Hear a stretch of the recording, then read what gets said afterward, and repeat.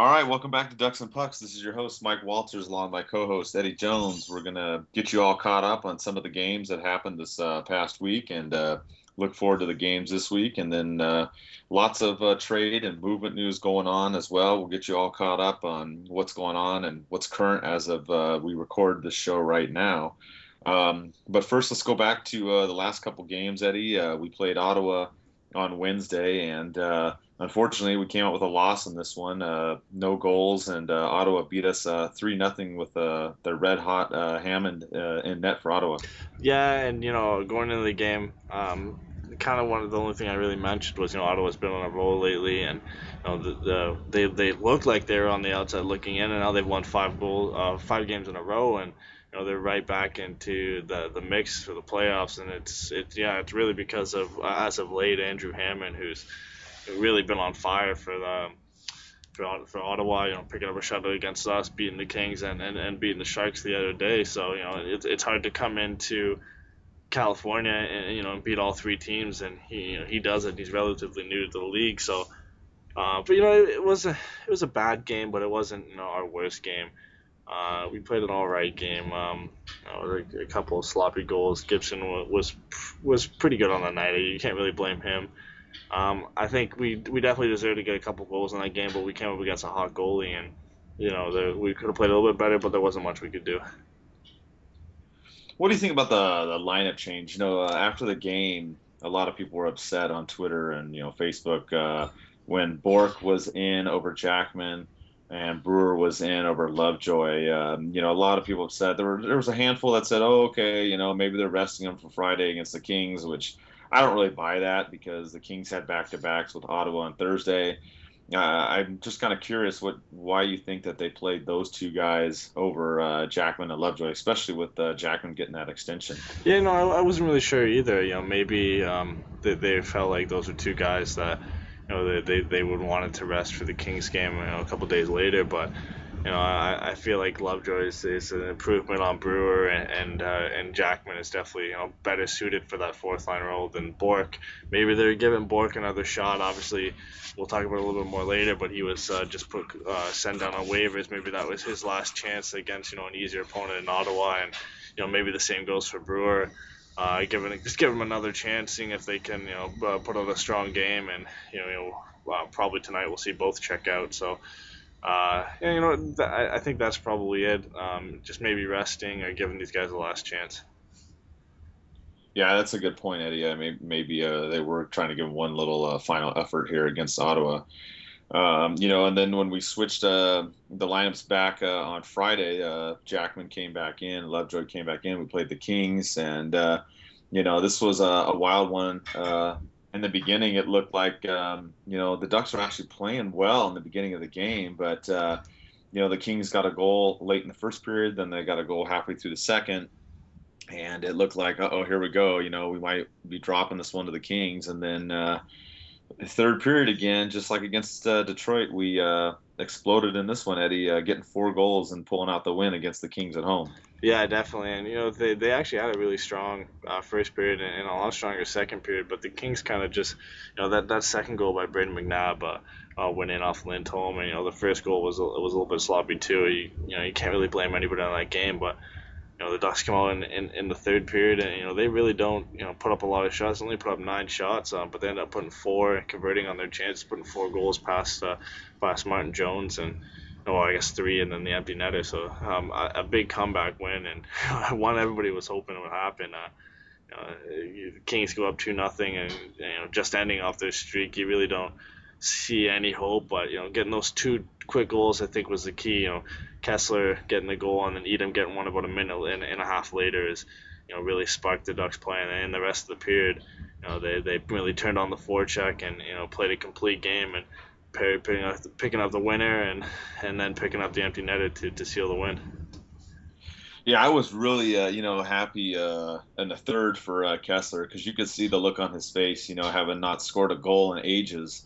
You could tell there was that, just sense of relief when he finally got that goal. And then I think, after that, obviously all of us in the building at the Honda Center started getting into it. And then right after that with Edom scoring, I mean, the Honda Center was going nuts, and I think the team and the crowd and everybody was just energized from that point on, and it just seemed like that the momentum just completely shifted. Once it was a tie game, you felt like, okay, we could do this, and Perry getting that goal too. I mean, that really put us up. And I mean, I wish he would get more excited though, Eddie. I thought he was very, very, just so mellow after that goal. I just, could he, get a little bit more pumped? I mean, I don't know, but I put that video out there for everybody to look at, and you can see his celly on Twitter and Facebook.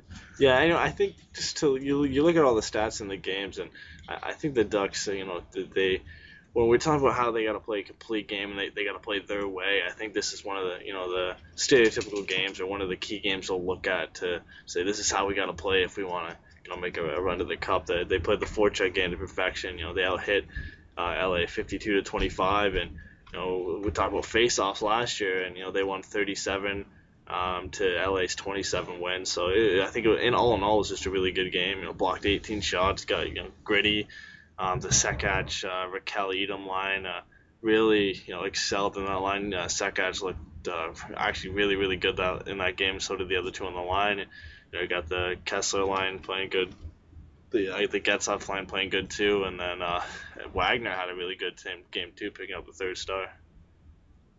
Yeah, and you mentioned Sekash too. He got his first assist too as a Duck, so that was good to see. And yeah, Wagner picked up his play too. As we'll talk about later too, he got sent back down today, so it looks like Nate Thompson's coming back. But I like that kid as well. I like how he plays both ends of the rink as well. And I'm just looking forward to the Ducks keeping it like this as far as the way that they're playing their games against the Kings, having won 3 out of 4 now.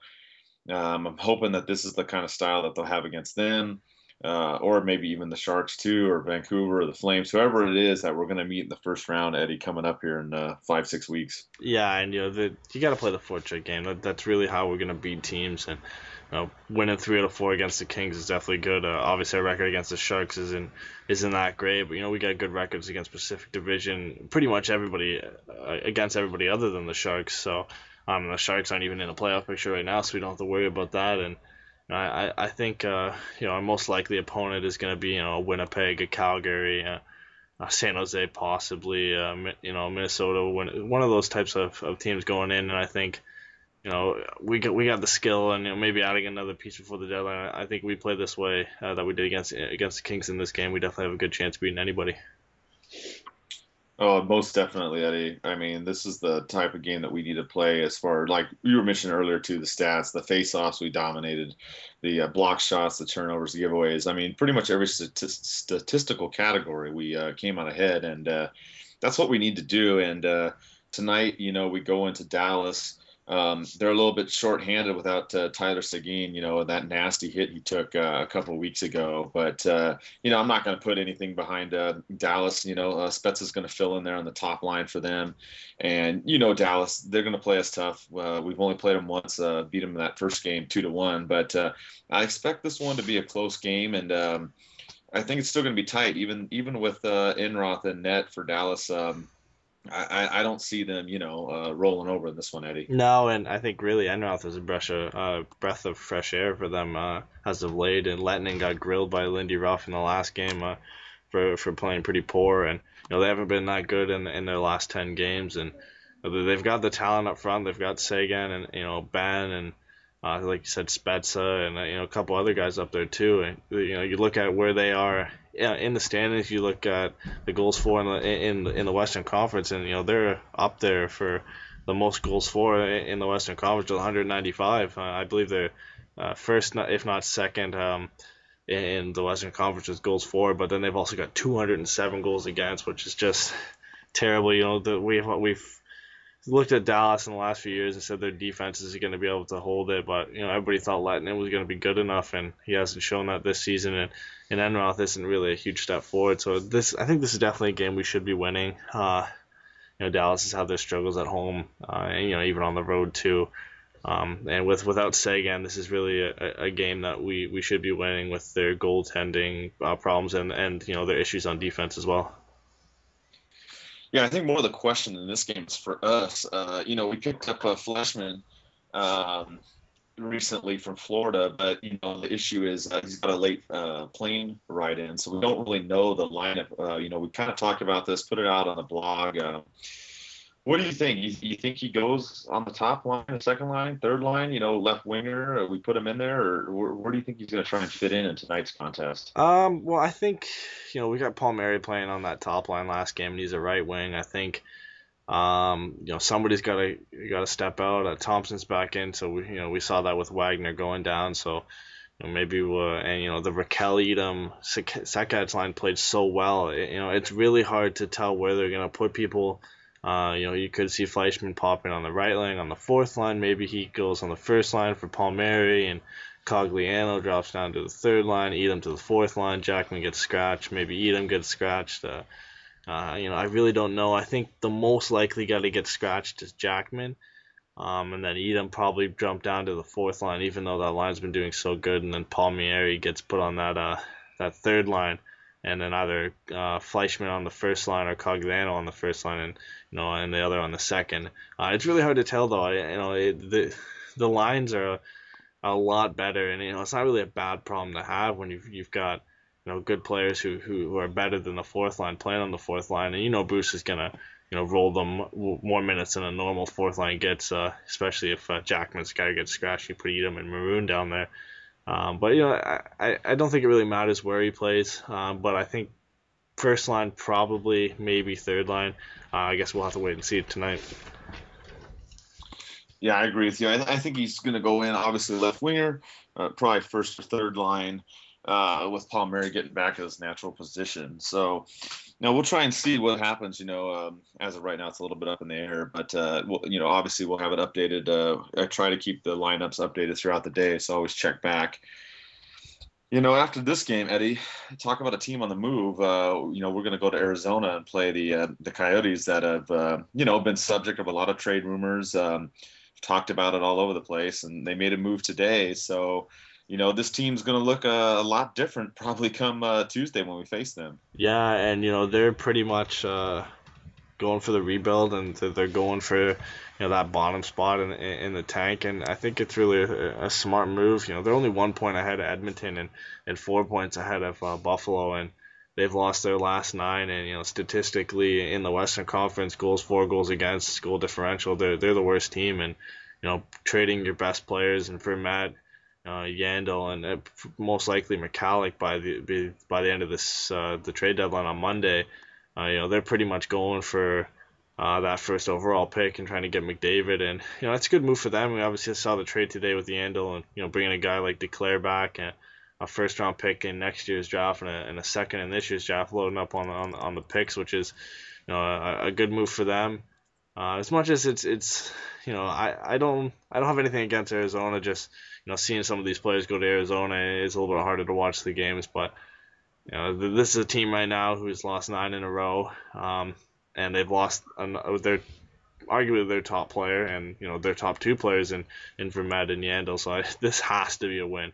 This is a game where you can't lose this against one of the worst teams in the NHL, and especially now, even in Arizona, you can't lose this game.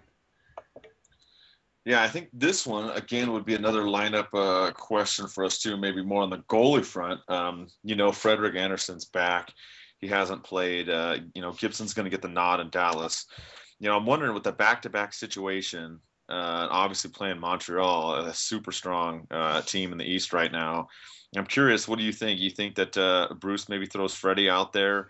Because his conditioning is probably not 100%. Maybe you put him against Arizona, and then Gibson against the much stronger Canadians on the tail end of the back-to-backs. Yeah, I think it's an interesting question for both teams with from Montreal, where the first of a back-to-back for them. They'll be playing LA the night after playing us. So, do we face Price or Tokarski? Or I think most realistically, we're probably the ones who have to face Price. And then I think it all comes down to is, Gibson's getting the start tonight. If he wins tonight, they're riding the hot hand. I think Andersen's is probably ready to go tonight, but they're riding the hot hand in Gibson. And if Gibson gets the win tonight, which he pretty much should, then we might see Anderson get the Tuesday start against Arizona, and then Gibson trying to keep winning against Montreal on Wednesday. I think that's probably how it's going to go. And maybe even if Gibson loses, then bring back Anderson against a low scoring team like Arizona and see if he's ready to go, and then put Gibson in on Wednesday. I think 90% of chance that probably Gibson gets to start on Wednesday against Montreal.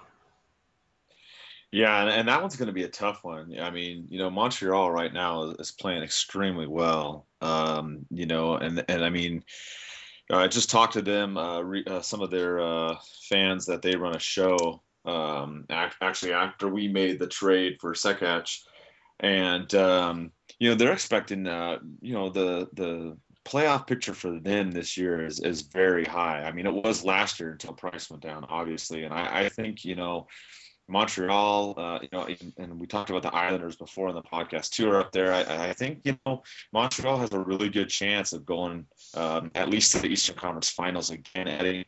And I think it's going to be a good, another good measuring stick, just like the Kings game was for the Ducks on Wednesday. Yeah, and you look at the Eastern Conference, and with the Rangers recently adding Yandel, you could pretty much see a Rangers Montreal Eastern Conference final again, and Montreal's rolling, and Price is a candidate for the Hart Trophy, and how great he's been this season, and they don't score a lot of goals, but you don't have to. You look at Price in his last 26 games, he's only allowed 2 or more goals in 2 of those 26 games. So if Montreal puts you behind by 2 goals, you've pretty much lost the game. And looking at how well Price has done.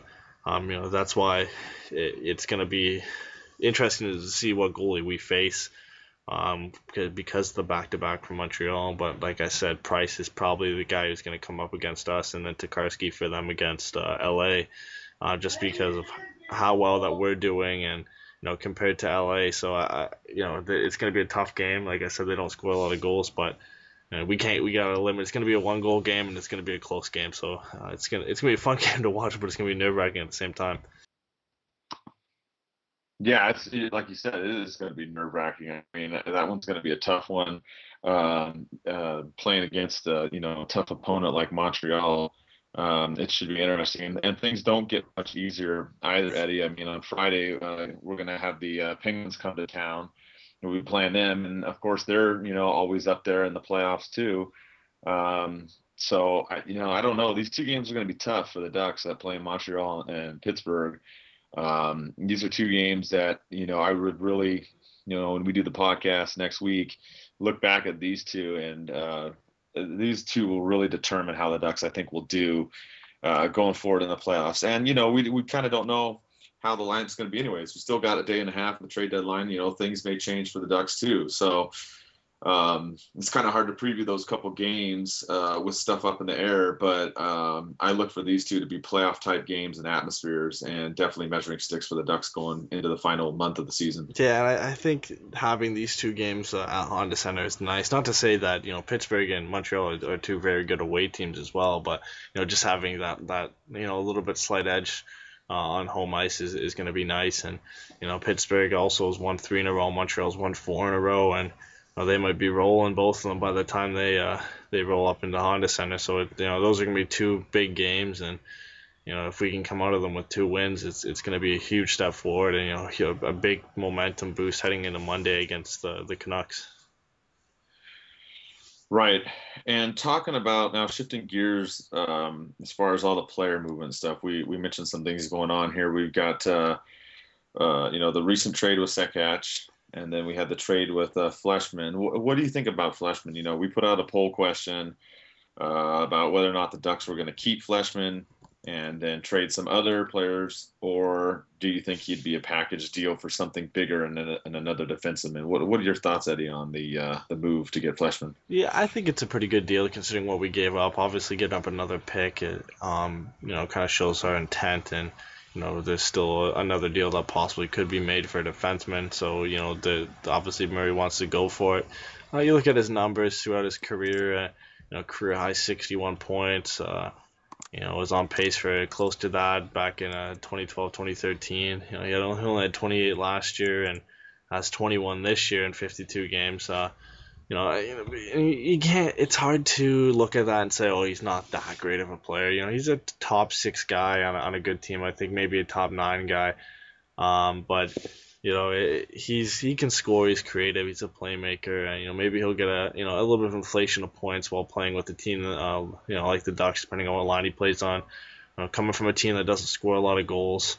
And getting them for getting Heatley off, get him out of the organization, and bringing in Fleischman for essentially a third round pick I think is a really good deal for the Ducks. Yeah, you mentioned Heatley too. So it's like we got rid of Brizgalov, which if you hadn't heard that news, he ended up retiring as well, which gave us about almost 3 million cap space. Obviously to make some more moves.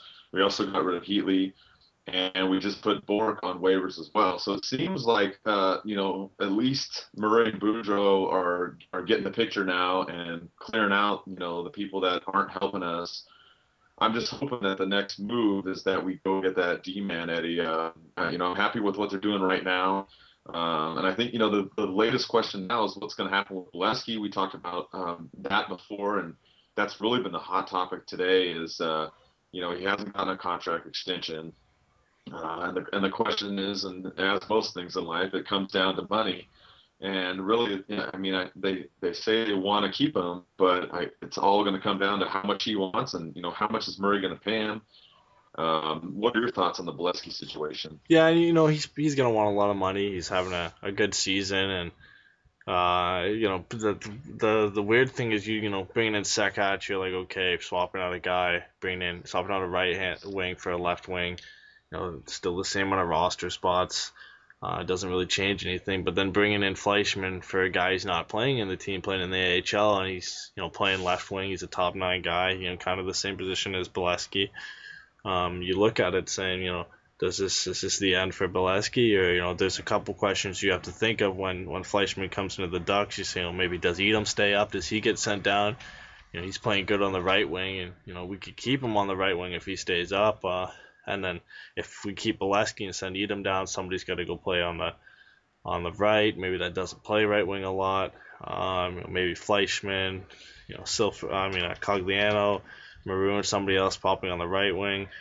Or maybe does Bolesky get traded? And I honestly think that's probably the most realistic option. Bolesky gets traded in a deal for a defenseman, or maybe to pick up some more picks after we pick up a deal for a defenseman, something like that. I think that's the most likely option. And I like Bolesky.